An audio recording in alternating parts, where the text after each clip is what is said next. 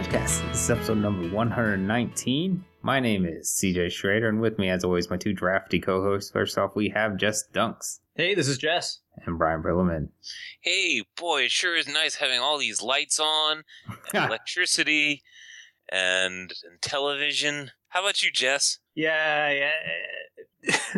Brian is making fun of me because for a little more than a day, I was without power because of a storm down here where I live and a tornado that occurred. But I am fine. Everyone is fine. We're all good, in case you were wondering. Now I have power again. And also a television. Thank you very much.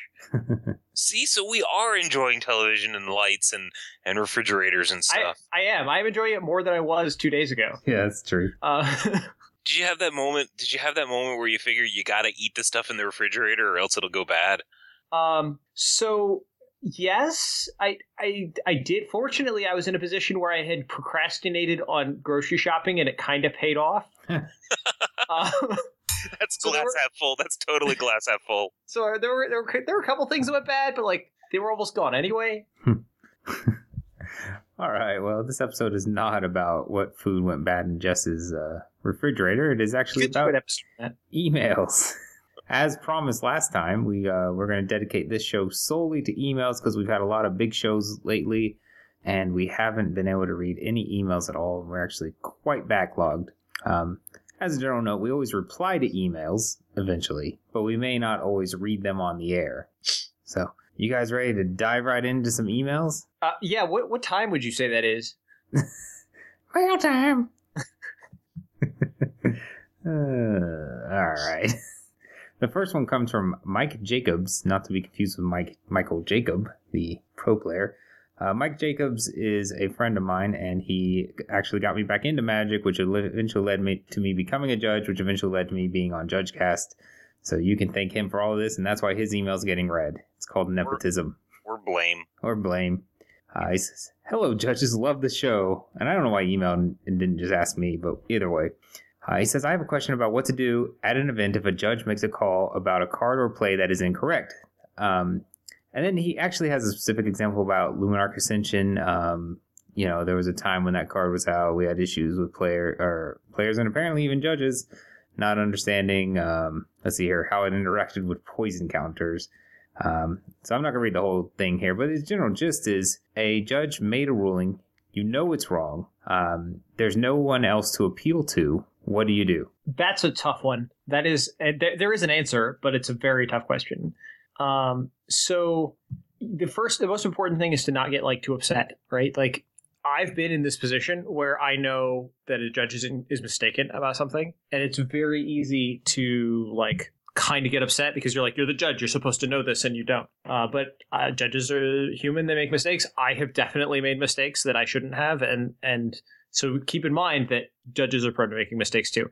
So there's obviously, if a floor judge messes up, you could appeal to the head judge. But if there's no head judge, you can still explain why you think it's the way it is to the judge. Go ahead. I want to remind you to definitely keep it civil. Anything that we're going to describe as far as what to say and how to do, you want to keep it civil. You don't want to get frustrated or start getting condescending or accusatory. And the reason why is if you try to put the judge if you make the judge defensive, then you're really just making him or her double down on their decision. Okay, in a sense of, just when two people start arguing, if you come at somebody over something very aggressively, it's very unlikely for them to be like, "Yeah, you convinced me. I'm changing my mind." No, it's going to be just the opposite. It's going to strengthen their resolve on their opinion, and they're going to push back. So that's obviously not the desired result. So you definitely want to make sure that your tone, your body language, your word choice, all of that stuff keeps it calm and civil and under control. Yeah, and regardless of what the stakes are. I've in the past been guilty of not doing that, and I can tell you from experience, it does not work to get upset. So don't do it. If you are 100% certain, or even largely certain, that the ruling is wrong, calmly explain why you think it's that way, and maybe ask if they can check. Are you sure? I think I read a rule that said, XYZ, and or I read an article that said XYZ or something like that. Right. Give some evidence to support what you think the rule is. Ask them to check, and they might say no in terms of we'll talk about it afterwards or something like that, because they can. I mean, maybe they are just as confident in their ruling as you are in how you think it works. Yeah, there are two important things to consider here, and the first one is that the head judge can make a ruling that is wrong, and you have to abide by it, and that's unfortunate that can happen. But at that point, once you've explained it, and the head judge says, no, I need you to keep playing now, or whatever it is they say, that's going to be the end of that argument. And you can talk to him about it later, but you got to keep playing your game of Magic. And the second thing is, there is a possibility that you are mistaken about how this works, and that the judge is actually right. So continuing to argue about that is unhelpful in either of these circumstances, and it is best to continue playing and then talk to the judge later on. Yep. So that's about it. Yeah, I think the main thing there is what you just said is, you know what? Even if you're 100% guaranteed sure he's wrong, well, it's unfortunate, but sometimes it happens, and you got to keep playing. So. And it's necessary. The head judge necessarily has the power to be wrong. Yeah. All right, our next email just came in from a B. Prill. I'd like to... I'm sorry, go ahead. Oh. I would like to know what's in Jess's fridge. Oh, report spam. Oh. Done. All right, go ahead, Jess. I was going to say the head judge does have the power to be wrong. That is true. But if you are a head judge, on the other side of that coin, you also have the responsibility to try and make sure you're correct. Right. Yeah. So if a player says, are you certain? I'm pretty sure it works this way, thusly. And it is something that you can check easily, which you should be able to if you have access to the internet. Yeah, usually just looking up like a gatherer ruling can sometimes get you there. So don't be afraid to take a moment to double check yourself if the player is very certain that they are correct. Don't be afraid to tell them that that's your ruling, but also be sure if they are showing you that respect of calmly discussing it. If the situation allows, show them the respect of double checking the ruling. Okay. Sorry, that's all I wanted to say about that. No, that's fine. I knew that was a larger topic. All right, our next email comes from Kevin. I think that's why people like the email shows, because we cover a wide breadth of topics instead of just one thing. I agree. Kind of shotgun it. Yeah, but we got a good mix this time. All right, next email comes from Kevin. He says, "I was recently playing at a PTQ. Oh no, is this email so old that there's still PTQs? No, it's not that old. He must have been at a PPTQ. And I don't know if the judge's fix was correct. I was playing Death and Taxes and had a Thalia out. My opponent playing Elves announced that he cast a Green Sun Zenith for 1, but only paid 2 mana for it. He then picked up his deck before I had a chance to mention Thalia. Judge ruled he had cast Green Sun Zenith as X equals 0 and issued a game rule violation. Was this the right fix? Should he have gotten the spell back? So Thalia makes it cost 1 more.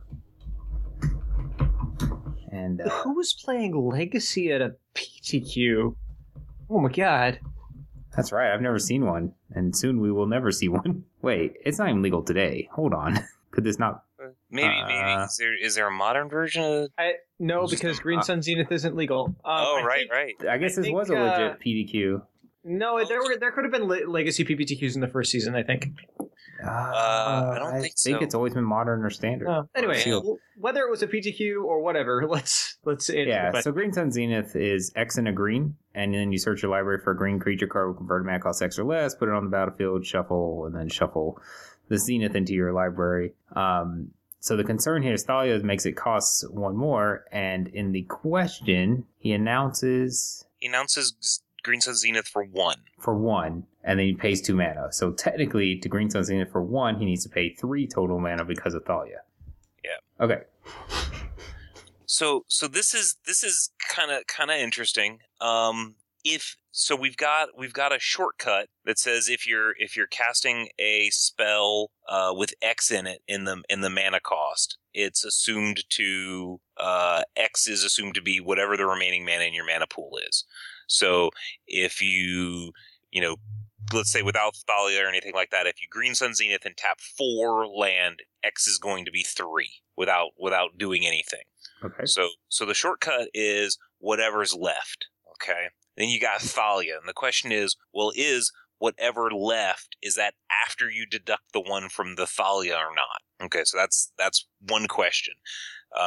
This particular one, he actually says that he announced Green Sun Zenith for 1. So I would actually say if I announce Green Sun Zenith for 1, then its total cost is going to be 3 with Thalia, and I only paid 2. That's a GRV. That's not me casting Green Sun Zenith for 0. Do you guys agree with that? Like if I actually announced Green Sun Zenith for 1 and then tap only 2 mana, I didn't cast Green Sun Zenith for 0. I agree. Right. Yep. Okay. But if I just said Green Sun Zenith and tap 2 land, what did I do? Did I cast Green Sun Zenith for 1 and then forget to pay for Thalia, or did I cast Green Sun Zenith for 0 because the Thalia took the 1 extra mana away? And the answer is actually either.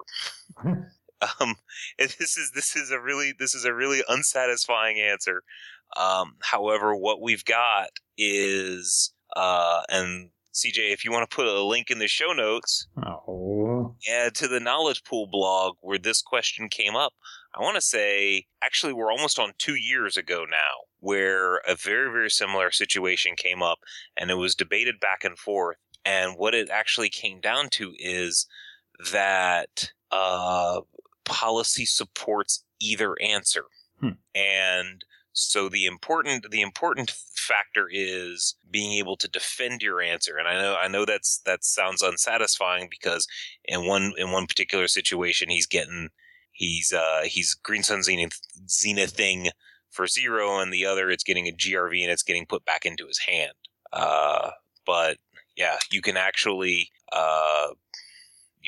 find support for either case. And the blog entry that CJ is going to put into the show notes goes into way much more detail than we ever could, or we're so inclined to.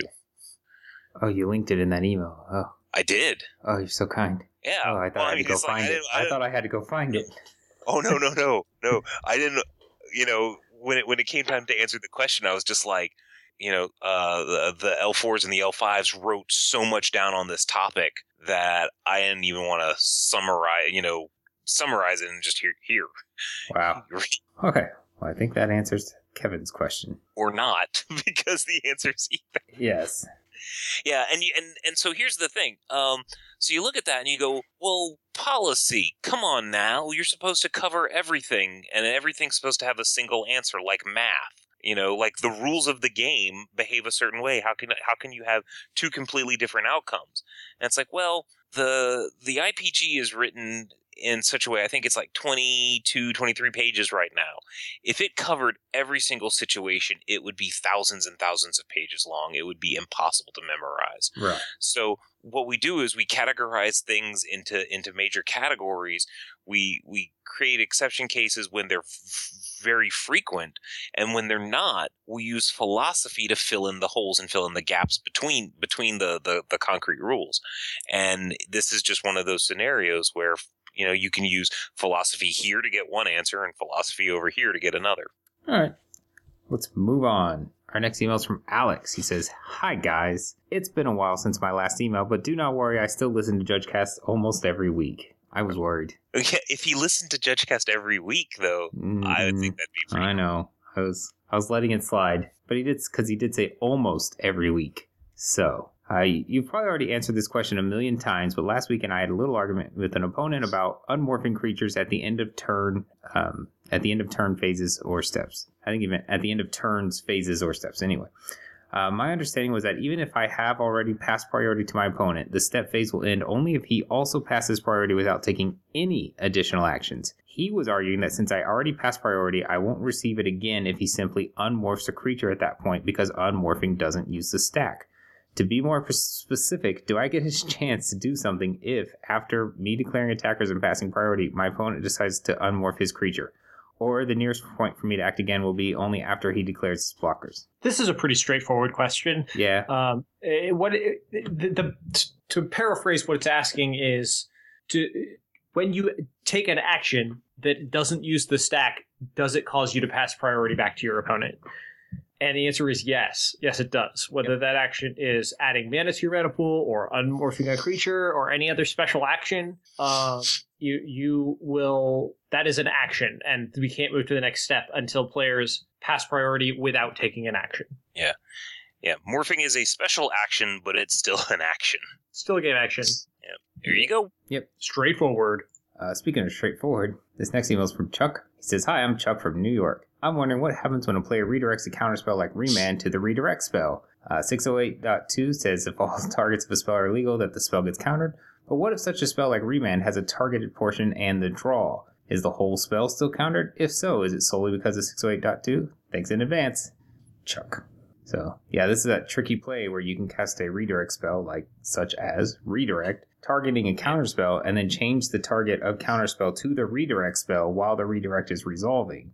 Yep, because while the redirect is resolving, it is still a spell on the stack. It hasn't left the stack yet, so you can redirect a counterspell to the redirect that is in the process of resolving. Yes. I want to quickly address what I think he's asking in regards to cards that do more than one thing. A great example with Remand, it works the way we just described because Remand only has one target. However, let's say, for example, someone casts Cryptic Command. That's the card. In my mind, I was just like, he's gonna say Cryptic Command. Which is funny because Remand does exactly what you're about to say. No, it doesn't. Okay. So if the card were, for example, Cryptic Command, and I choose the modes counter target spell and return target non-land permanent to its owner's hand, and you redirect it, as long as one of the two targets, which is the one that is getting bounced, is still legal, then the spell will still do everything that it can. Well, let's before we go on. The reason why it's getting countered is so you're redirecting the whatever spell to target the Remand. Then the Remand finishes resolving and gets removed from the stack. So now that spell that was targeting the Remand is now targeting empty space. Yeah, you're saying that backwards because the Remand is targeting the redirect. Oh, sorry. Yeah. The redirect gets cast, targeting Remand. Oh, sorry. You're right. Resolves. Remand is now targeting the redirect, but the redirect is no longer there. Too many bisyllabic words that start with R. Sorry, yes. Except so redirect gets 3 syllables. So we'll be including a link to a chart just for this situation. No, we won't. No, definitely not. Okay, yeah. So yeah, I was saying that backwards. So yeah, the redirect is gone. So the Remand is now countering nothing.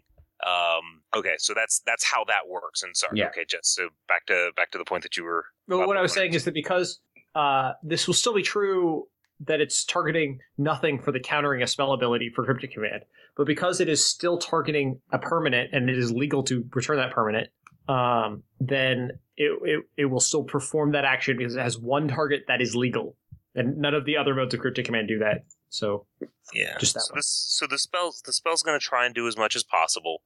If all of the targets for a spell are invalid, then it's countered. So if a spell has one target and you remove that one target, then the spell's going to get countered, regardless of what else is on it. If the spell has 2 targets and one of them is made invalid, the other thing's still going to happen. And if you cast a spell like Hex, which has 6 targets, in order to counter it, you have to make all 6 targets illegal in some way. Yeah, but it's really hard to cast because you have to have 6 targets in the first place. Sure, I love Hex. Hex is so bad. It's great. Unless you're the archenemy. Look, if you're the archenemy, it's amazing.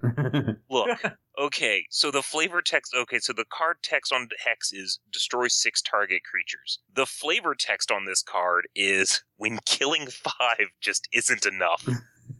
The flavor text really wrote itself. Come on, Jess. It costs 6 mana. The flavor text is 6 words long.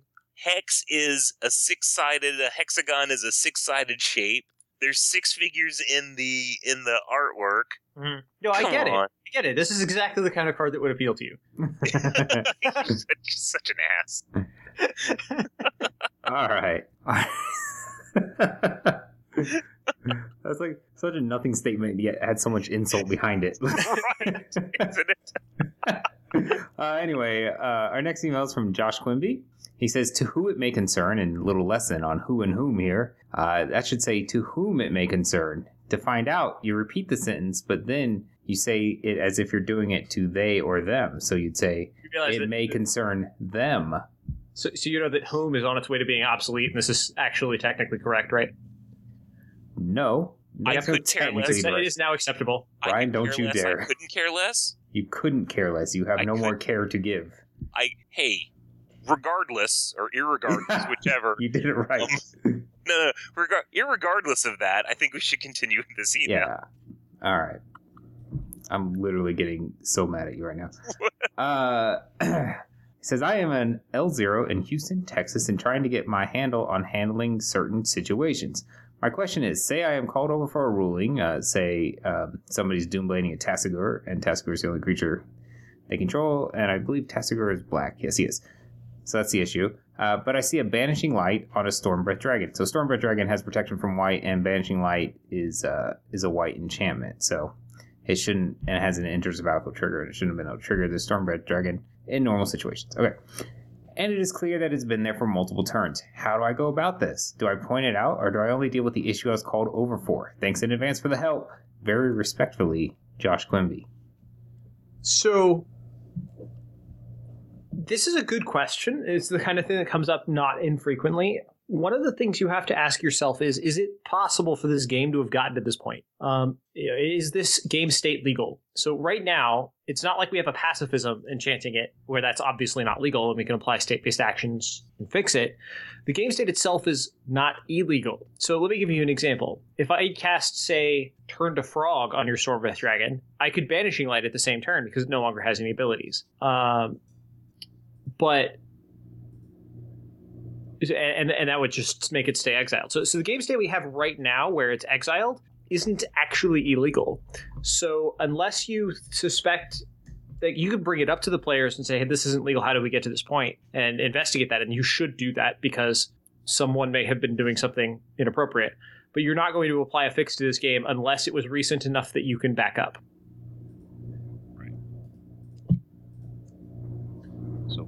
Now, here's the question. Let's say at obviously at FNM, whatever. But at competitive, okay, warnings, GRV. If they're like, oh yeah, I cast it when it was just a plain old Stormbreath Dragon. Oh yeah, that's a good point.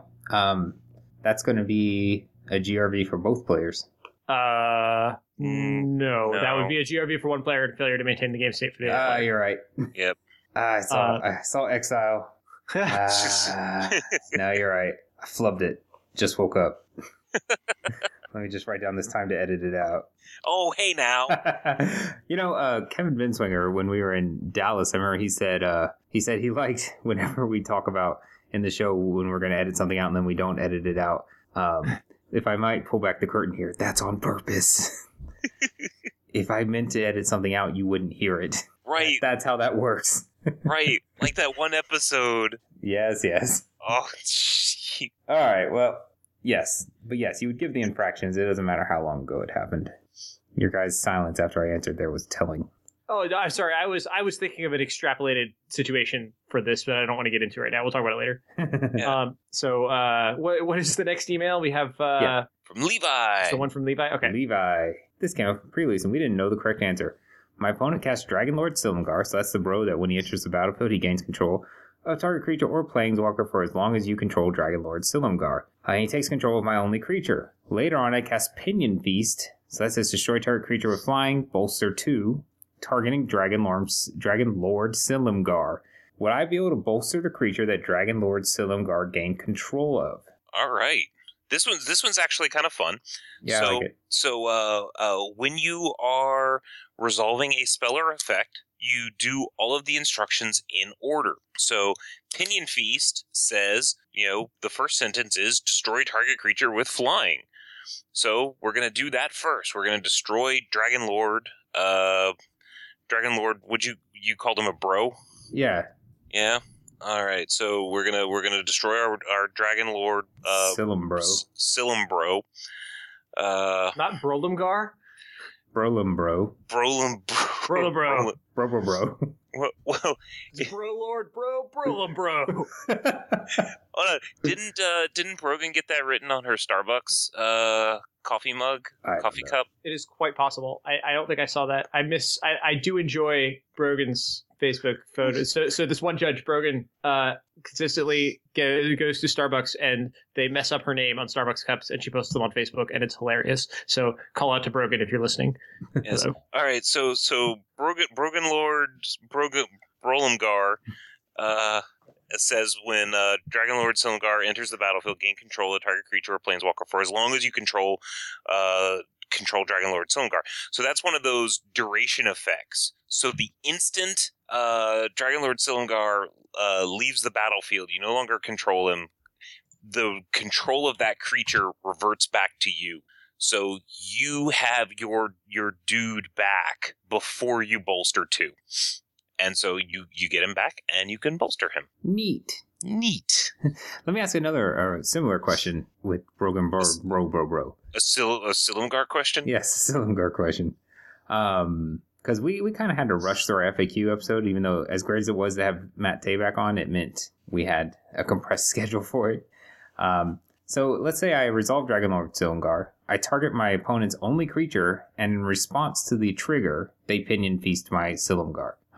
Do I get that creature briefly, or like what happens there? No. So this is one of those things where it's if the, for lack of a better phrase, I'm going to say if the duration ends before it would have began, then nothing happens. So It says, hey, you get this creature as long as you control him.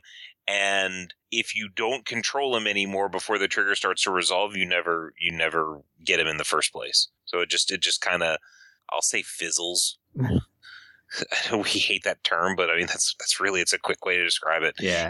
If the duration ends before it would have began, no, just nothing happens. Right. It doesn't change size or anything. All right, cool. You guys can sit back on this next one because this is basically just reading. It's from Caleb. He says, I've been listening to JudgeCast for a while, and while listening to the last episode, I was thinking about one of the local judges here in Greenville. Usually you tend to announce level 3 or 4 upgrades to judges. I think it would be neat if players, judges, etc. could send in a recommendation for local judges for what they do for the local community. This is mostly geared toward level 1 or level 2 judges, which tends to be the point of contact that players have with judges. While the judge program has built in ways to benefit or recognize judges as a player, I'm less sure that it recognizes local players' input on judges. Plus, since every judge really should listen to your podcast for the lulz, if nothing else, it's a non-monetary way that players can recognize excellence in judging on the local level. So I want to stop here and talk about this point here. I love the idea. Like, I think it's a really cool idea. I just don't know if we'd have the time to implement it on JudgeCast. Like, JudgeCasts, we're always trying to keep them around an hour. Now, you look at last episode and it didn't get there, but because there's been all kinds of little segments we've thought up through the ages. Do you guys remember random card ruling? I think we did it once. Yeah, maybe twice. Yeah. Did we even do it once? I think we did. I think we actually did it once. Just little things, and it's just, I don't know. We end up filling up shows, and we always had to drop something. Like we've been dropping emails lately. So as much as I like the idea, I don't think it's something we could actually implement. But the reason we're reading this email is because Caleb actually recommended someone, and since this episode is dedicated emails, why not read who he recommended? He says, I'd like to recommend Brendan Watley, level 1 still, I think, for Judge of the Cast. I do like that segment title.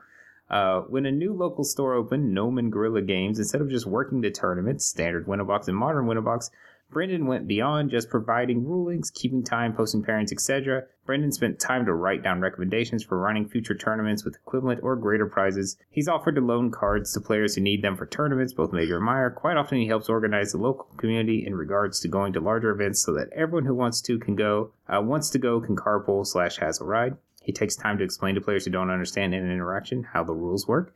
so that they can learn instead of know. He's personally provided me tips for how to improve approach judging if I ever do end up choosing to become a judge. Plus, he's an all-around swell guy and one of the 3 reasons why I remain interested in becoming a judge. FYI, Judge Cast is still number 1 on that list, but he didn't tell us what the 3rd reason is. Uh-oh. We'll never know. You can't say there's 3 reasons for something and not give the 3 reasons. But I think Brendan listens to Well, this hold on. podcast. I think you can for the following reasons. I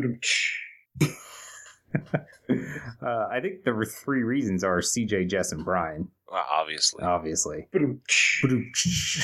right. Well. Okay. So, did you mention the Magic Judge feedback form, right?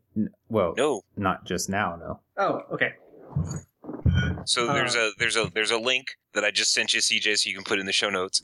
But yeah, so there is a mechanism out there where you can fill out a form that's good things or bad things. But in the context of this email, we're looking for good things about other judges, and then those get forwarded to that judge's regional coordinator. So you have a mechanism if a judge does something really, really awesome and you're really, really proud of them or excited to have them in your community, or you just want to give them a pat on the back and you want other people to know about it. Definitely use the Magic Judge feedback form to get that, because we always say it's one thing for you to say that you're doing great things, but when other people say you're doing great things, that's really when you got it. That's how you really know you're doing good stuff, when other people talk about it. Yeah, you can also go there to complain about judges, but except for the 3 of us. Except for the 3 of us. Only praise. I don't know. I know that Jess is writing about, Brian likes Hex on there. All right. Feedback. Our next email is from Jesse Meering, and I'm not going to read this entire email, but the actual point at what he's getting at, I don't know, it's a pretty crazy rules interaction if you ask me. So he has a Civilized Scholar, which is a double face card, and it says tap, draw a card, then discard a card. If a creature card is discarded this way, untap Civilized Scholar, then transform it. His question is if through whatever means, Cyto shape, he makes Civilized Scholar a copy of itself until the end of turn, and he has a creature with Dredge in his graveyard, can he tap the Civilized Scholar to draw a card, but he'll dredge that away and get the Dredge card instead, then discard the Dredge card, which will then untap the Civilized Scholar and quote-unquote transform it, but not really, because of how copy effects work, how we'll get into it in just a second, and thus use this to mill out his entire deck for presumably nefarious purposes.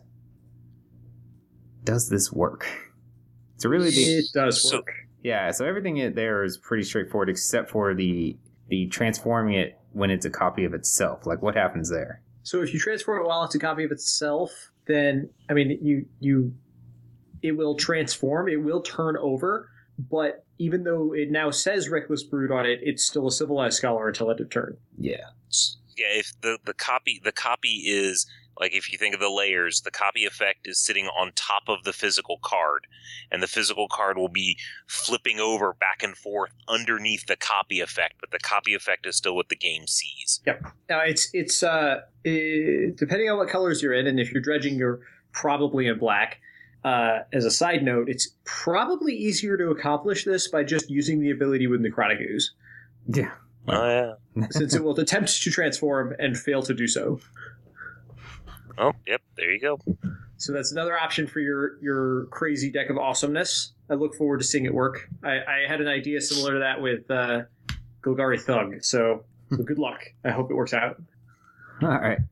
So let's, we only have a few left. Let's try to power through. I think we can get through them all. All right, our next email is from Sergio. He says, "Hi, my name is Sergio. I will let you guess where I'm from. It's a country that starts with M and ends in Mexico. So, Mexico? Miss Switzerland, Mexico? I don't know. I can't figure it out. It's Merca, Mexico. Merca. Merca, Mexico. So he has a couple of quick questions. His first question is about Icefall Regent. Which says... Does it cost 2 more to counter? The answer is no. Spells your opponent's cast at target Icefall region cost 2 more to cast. And yes, that's the question. Does it cost 2 more to counter? Why not? No. So this ability, any ability that doesn't specify what zone it functions in on a permanent will function while it's on the battlefield. It functions in the only, like, if it can function in the battlefield, that's the only zone it functions in. Yeah. All right. That's it. All right. His next question is about Splinter Fright. So Splinter Fright is a creature that has power and toughness each equal to the number of creature cards in your graveyard. So he has a Splinter Fright out, and he has 10 creatures in his graveyard. He says his opponent is 11, and then he has a Gerard Gugari Lich Lord, and he uses its activated ability. And its activated ability is sacrifice another creature. Each opponent loses life equal to the sacrificed creature's power. So his question is, since Splinter Fright has its characteristic defining ability, in the graveyard it's going to be an 11/11. How much damage does its opponent take when he uses Gerard's ability? It's going to be 10. 10. Yep. Okay, and that's because the life loss is based on the power of the creature as it last existed on the battlefield. And when it was last on the battlefield, it had a power of 10. This is an easily confused interaction. It is, actually. Because there are some counter examples that will specify, rather than specifying a creature, which implies creature permanent, they will specify a card. And if it specifies a card, it will track it as it goes to different zones. But this is not one of those cases. Yeah. I would say it's only last year I really started to grasp like how to tell the difference. Another example I used here in the email was like, say you had a bear cub out and you giant growthed it and you used Gerard there. I think everyone would expect the opponent to lose 5 life. So I think when you have that situation, it's kind of clear that it looks at it on the battlefield. But when you get into these CDAs, I don't know, it just starts to mess with your brain. I think it's actually a really good example. It's an excellent example. Yep. All right. Next email is from David. He says, "Hey, yo, Judge Cast." Heyo. Heyo. This one's kind of a weird one. He said, "Recently I had a player ask me about enrolling in 2 events at once, and I always thought that you were not allowed to be enrolled in 2 events at the same time in real life, unlike Modo. I remember being told this at big events years back, GP or SCG Open, but after reviewing the IPG and MTR, I could not find anything that actually disallows it.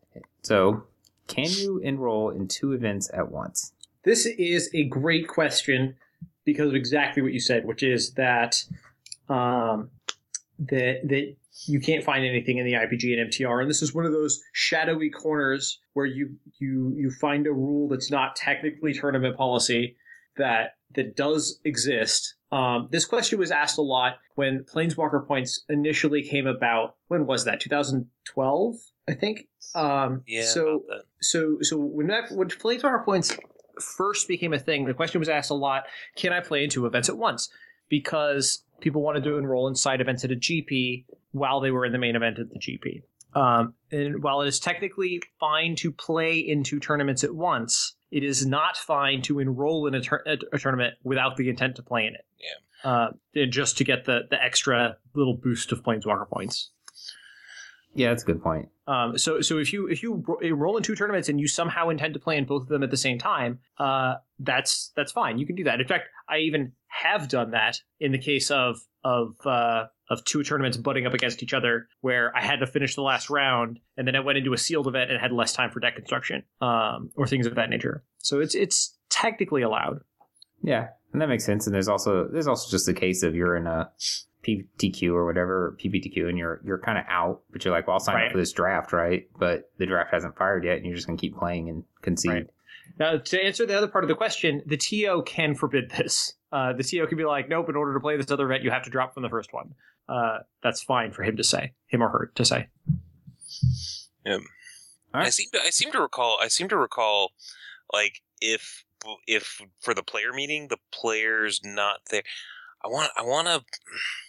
So you have a player, he's enrolled in the event, player meeting, he's not there. There's something about dropping him a while back. If you can drop him before the event starts with a sealed event, or if you have a player meeting for a constructed event, that's actually fine.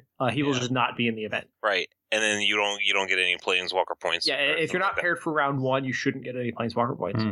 Okay. Assuming the software does what it's supposed to. Yeah. which is not as strong an assumption as it should be. All right, let's go out on one more, and it's a fun one. It's from Calvin from London, Ontario, which doesn't sound real. I was wondering about certain statuses of cards. If I have a Kamigawa card flipped, say the fantastically named Stabwhisker the Odious. Yes. That is a fantastic name. I have Nezumi Shortfang flipped into Stabwhisker the Odious, and my opponent plays an Ixodron. So Ixodron will turn the Stabwhisker the Odious face down. If my opponent then casts Break Open, targeting the face-down Stabwhisker, when it is turned face up, is it a Nezumi Shortfang or a Stabwhisker the Odious? I know that status changes don't affect other statuses, so I think it makes sense that it turns face up as Stabwhisker. I just wanted to check. Thanks for your help, Calvin. So let's just remind people what flip cards were. So back in Kamigawa, they were transform half-baked. That's what they were, okay? They were Transform's little brother. Or older brother that they were its disappointing older brother. Yes. Yeah, there you go. Disappointing older brother. So he didn't quite finish college. Okay. He did. He's still like Transform cards went on and are the CEO of a startup, and the older brother he's still living in his parents' basement, getting high on the weekends and not making anything of himself. Right. He tried once, but he's never coming back. So flip cards as they were called from Kamigawa, is a card that the rules text of it is actually on top of the art. Is the text box is above the art, and it has some art on it, and it has a certain condition that when met, it allows you to flip the card. Now, with Transform cards, you pick the card up and you turn it over. With flip cards, you just rotate them 180 degrees. You rotate it 190 degrees. So you tap it, and then you tap it again, essentially. You tap it really hard. You just tap it 180 degrees. And then it has a new name and a new text box. And the way they did the art, it has newish art. Like the art was... Yeah, the art was set up so that you could flip it, and there would be something if it was upside down. Some of the arts are actually really sweet. Yes, some of the art is really, really awesome, and some of the names.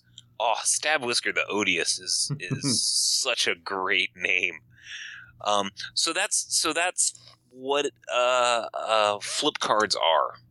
So Nezumi Shortfang is for 1 and a black is a rat rogue, a 1/1. With 1B tap, target opponent discards a card, then, if that player has no cards in his hand, flip Nezumi Shortfang, and he becomes Stabwhisker the Odious, legendary creature Rat Shaman, which is a 3/3. At the beginning of each opponent's upkeep, that player loses 1 life for each card fewer than 3 in his or her hand. So, I mean, if they were to do that nowadays, this would totally be a double-face card. Because it's so much better. But forever shall the game have the baggage of the Kamigawa flip cards. Well, yeah, I mean, if they did something with 2 faces, it's going to ruin Magic, right? Yeah. Yeah. Oh, man, can you imagine if they did like a Planeswalker with 2 faces? Jeez. That was done in Innistrad. That was done with the initial 2 Oh, that's right. Yeah. It was. Way right. to go. Well, what if it was even worse? What if it was like a Planeswalker on one side and like a creature on the other? Now you're just grasping at straws. That'd be weird. What if you Moon Misted it? That wouldn't even work. What if you made it a werewolf? No, Moon Mist transforms all humans. Yeah. So is it? Yeah, but they don't. That's so awkward. But because they're not getting... that's super awkward. Yeah. Right, isn't it? They won't have any loyalty. They die. Yeah. It's amazing. Okay. So if you don't know what we're talking about, we're referencing the spoiled cards for Magic Origins, which is the next core set, which are transform cards that are creatures on one side and planeswalkers on the other. And if they just transform like that, they would have no loyalty. So that's kind of hilarious. Yeah. Yep. Okay, so let's get back to. Yes. So he's asking. So he has a flipped card, Stabwhisker the Odious. Plays Ixodron. It gets turned face down. Okay. Then the opponent casts Break Open, so it gets turned face back face up. Is it Nezumi Shortfang? Does it lose its flipped status? It does not lose its flipped status. No. In fact, not even when it's face down. So when it's a face down creature, it still has its flip status. So it is a flipped face down, face down. So there is definitely no question as to which card is your Stabwhisker the Odious, because it should be upside down relative to all the other cards. Yep. So even though it's face down, which card is flipped is a reasonable question to ask, and they have to answer. Yeah, and so like you guys keep saying, it's a status, right? So if it was tapped, right, no one would expect it to become untapped just because it got put face down. And it's the exact same thing. Exact same thing as being tapped. It's super tapped. And so it doesn't become unsuper tapped when it's turned face down or turned face up. Hey, so we're talking about super tapped. Do you guys realize in the rules, it defines tapped as turning 90 degrees, but it doesn't specify whether you turn it clockwise or counterclockwise? Oh, no. So you could tap it counterclockwise, and that's fine. I don't know what to tell you. It is technically fine, but so is playing with lands in front. Right. I was about to say, you think playing right lands in front? You think playing lands in front irritates people? Try tapping counterclockwise. I like playing lands all over the place, personally. I would love it if somebody on a stream somewhere, like on coverage, just tapped in the wrong direction and just watched the chat room explode. I know. Somebody do that. Okay, so there's no more emails, although I did want to mention a long time ago we had Rob Chronister. He someone else, I don't even have his name, I feel bad, but someone else actually had lyrics. They wrote song lyrics as like their greetings to us in an email, and then Rob Chronister was able to put it to music and sing it. And we only ever played that once, and since this was an email show, we thought we'd play it one more time. But I'll put that on after the show. But we should get more traction out of that thing because it was sweet. It is sweet. It's awesome. It is. It could just be our opening show. Our opening. It's probably outdated. I don't know. All right, guys. You ready? Oh, I guess I should do contact information. If you out there want to email us and one day have it possibly read on the air, no guarantees, you can email us at judgecast@gmail.com. You can also like us on Facebook at facebook.com/judgecast or follow us on Twitter at twitter.com/judgecast. However, we do have a bit of news to discuss. Yes, that news is that in 2020, I will be eligible for the Hall of Fame. That's the news. Hey, that's also the same year that I'm eligible for the Hall of Fame. CJ, when are you eligible for the Hall of Fame? Well, if I made L3, I would also be eligible, but in 2020. So I just got to make L3 by 2020, and I will be eligible. What we're talking about is this new thing that's going to come out. It's the Magic Judge Hall of Fame, and it mirrors in many ways the Pro Tour Hall of Fame, its voting system and such. So pretty soon you're going to see some inductions of the Magic Judge Hall of Fame, and along with that, they are retiring what was previously the Judge Emeritus status for retired level 5 judges, and they are being retroactively inducted into the Magic Judge Hall of Fame. I heard you on a different podcast, Jess, and you mentioned my inability to pronounce portcullis. Portcullis. Porky. Just go with Porky. So if you also want to hear me mispronounce a word, it's what it's the word you said a little bit ago. Emeritus? Yes. I'm not even sure I'm pronouncing it. I don't know, because I couldn't possibly call you on it because I've said it wrong every time. Emeritus? That's what I say. Joshua Carr is the guy that wrote the song lyrics. Oh, okay. Yeah. He was the inspiration. Yes, thank you, Joshua. Thank you. And thank you, Brian, for looking that up. So what's going to be the policy? How does somebody get into the Hall of Fame? So that's a good question. Now, there are going to be a series of catch-up votes this year. So what I'm describing is going to happen a few times this year, but after that, after next year, it will only happen once a year. So annually, the level 3 plus judges and the judge manager, who at the moment is Andy Hecht, will get to vote on, or rather not vote, they will get to nominate their choices from a ballot that is all of the level 3 judges that are in good standing and L3 plus judges who are in good standing and have been a Magic Judge certified for at least 10 years.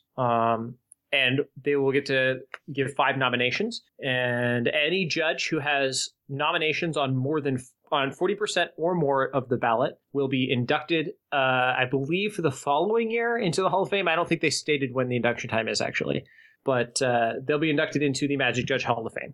to be remembered for all of their good things forever and ever. Amen. Right. And if nobody breaks 40%, they will take the one judge that got the highest number of votes. Yes, and I think that's because early on there are going to be so many judges on this ballot. I think that's a reasonable policy. Yeah.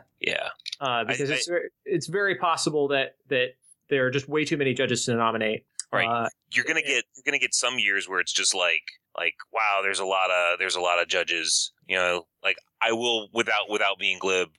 2020 has a lot of solid. 2020 is going to be a rough year. 2020 is an insane year. If you look at the L3s and the probably soon L3s that certified that year, and that was a huge year for judge expansion.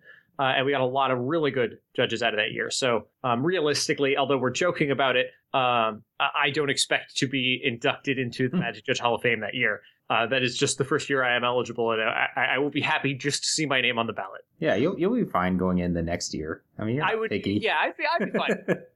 I'll settle. That's not the power of positive thinking. Hey, just do Judge Cast for 5 more years. We'll see. Right. Oh, we're going to start campaigning now. Vote for me, 2020. 2020. All right. Vote plenty, 2020. Yeah. All right, guys. Anything else you guys want to say about the Hall of Fame? No. There'll be a link to the information in the show notes as well. You can link to that Reddit thread. No. We don't need to talk about that. All right, guys, you got any other last things you want to say before we wrap up? I don't think so. I got to head judge the first RPTQ this past weekend. It was small. I guess you had a moderately sized one too. I know. I know. You were in the 60s, right? Yeah, I had 62. Yeah. I had 2 other judges, Justin Ricks and David Green, were there helping me out in Jacksonville. And we got it done despite the power going out. Nice. Yes, but it was still light outside, like a lightning bolt hit a transformer and there was this big green explosion. It was really cool. But we had these big giant windows, so we were able to finish the event with daylight. And also, this is going to be someone broke the bathroom. Okay. Yeah, like broke it. So public service announcement, guys. Don't stick paper towels don't try and flush paper towels. It doesn't do what you think it's supposed to do. All kinds of education on this episode of Judge Cast. All right. Well, I think with that lovely note, I can wrap up the show. Indeed. Indeed. Thanks, Brian. All right. Well, I'd like to thank everyone for listening. My name is CJ Schrader. I keep it fair. I'm Jess Dunks. I keep it fun. I'm Brian Perlman. Vote for me 2020.